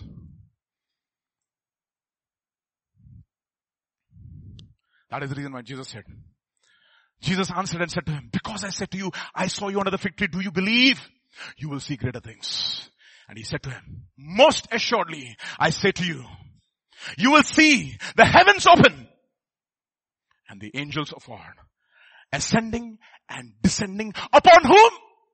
Upon the Son of God. The Son of God is the ladder. And the angel of God is taking you from one spiritual experience in the Son of God to a higher spiritual experience. All the way to the Father. Not taking you down. Not taking you back to the place of compromise. Finally, this disobedient man of God. And you know that story. Now it happened as they sat at the table that the word of the Lord came to the prophet who had brought him back. Brought him back, I like that. Not forward. Not brought him forward. Brought him back. If anyone turns back, my soul will not have pleasure in him, for the just shall live by faith. Otherwise you'll draw yourself back where? All the way to perdition, it says in Hebrews chapter 10. And he cried, thus says the Lord, because you have disobeyed the word of the Lord and have not kept the commandment which the Lord your God commanded you. But you came back, ate bread, drank water in the place of which the Lord said to you, eat no bread and drink no water. Your corpse shall not come to the tomb of your fathers. Don't be disobedient, my dear brothers. Disobedience comes at a big price. You make that one decision in your life and you will regret it for the rest of your life. And you will be like that person in Proverbs chapter 5. Oh, my life was completely ruined in the midst of the congregation and the assembly because I despised the words of my teachers. All my youth is gone. All my strength I have given to strange women. There's nothing left for me. Vanity, vanity, vanity. Acts chapter 26, verse 19. Therefore, King Agrippa, I was not disobedient to the heavenly vision. Not disobedient. 1 Corinthians chapter 10, verse 12. Therefore, let him who thinks he stands take heed lest he fall. Take heed. Don't think that you have arrived. There's a long way to go. It's a long obedience, my dear brothers and sisters, in a single direction. For the weapons of our warfare are not carnal, but mighty in God for the pulling down of strongholds, casting down arguments and every high thing that exalts itself against the knowledge of God, bringing every thought into the captivity to the obedience of Christ. And what do you do after that? Ready to punish all disobedience until your obedience is fulfilled. So it was that after eaten bread and drank the wine to the donkey, he saddled the donkey for him, the prophet whom he had brought back. When he was gone, what happened? A lion met him on the road and killed him. What a sad ending. What a sad ending to this man who had a promising career as a prophet of God. అర్థాంతరంగా ముగిసిపోయిన జీవితం. Even before he started, his life is over. That is the reason why Paul says, judge yourself. Otherwise, many of you are weak, many are sick, and many of you have fallen asleep.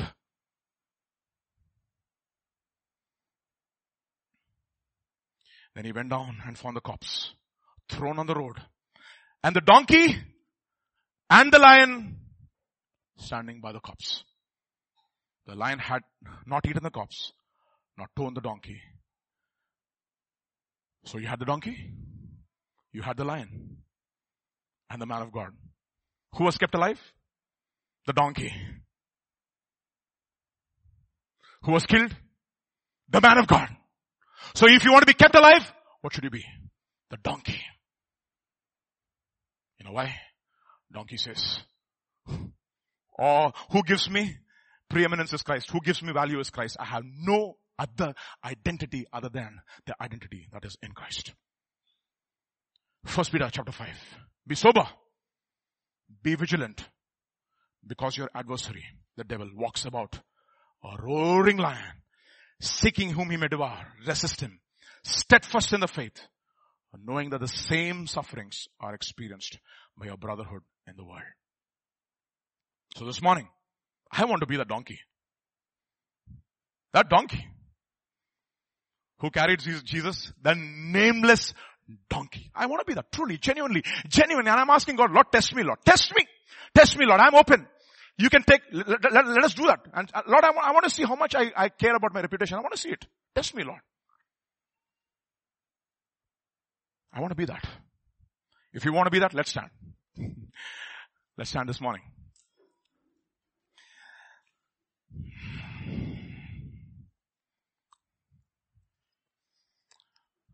This morning, many of us don't like to have that nameless man of God. It's very difficult for us to. We want a name. We want it. Genuinely, when we judge our own hearts, all of us have that. But this morning, Lord, I pray each one of us will desire to be that donkey. It's an amazing miracle, O Lord. The donkey could not be touched by the lion because he was absolutely doing the will of the master. And I pray, Lord, this morning, we want to be stayed on that straight and narrow path. We want to be a nameless man of God, a donkey like Issachar, who sees the recompense on the other end and not the recompense on this side of eternity, and who bends his shoulder and he gives himself over to bear the weight of the master, and therefore becomes a band of slaves willingly, like Paul. This morning, O Lord, I pray that you would, Lord, find in this congregation, beginning with all of us, with me, O Lord, beginning with me, people who desire no name, but they just want to finish the work that God has entrusted into their hands and go on to the other side and say, oh Lord, this little that you have committed into my hands, I've been found faithful. This little. We don't desire a name. We don't desire a reputation. We just want to be like Baruch. We want to take that warning. What do you seek, Baruch? Seekest thou great things for yourself? Seek them not. To that end, I pray that you would bless each and every one of us with that desire to find the will of God and to finish the work that you have entrusted into our hands. Like that donkey who cannot be touched by the lion because it was completely surrendered to the master's will. And that's what you told your disciples. The ruler of this world has come to me, but it has found nothing. in me. Because I'm here not to do my will, but to do the will of Him who sent me and to glorify His name. Let the message of Palm Sunday not be lost in the midst of celebration, O Lord, and tradition. Let it burn deep into our hearts. Thank you, Father. We praise you. We worship you. We give you glory. For in Jesus' mighty name we pray. And all God's children said, Amen. May the grace of our Lord Jesus Christ, the love of the Father, and the fellowship of the Holy Spirit rest and abide with each one of us. In Jesus' name, Amen. Have a blessed time of fellowship together.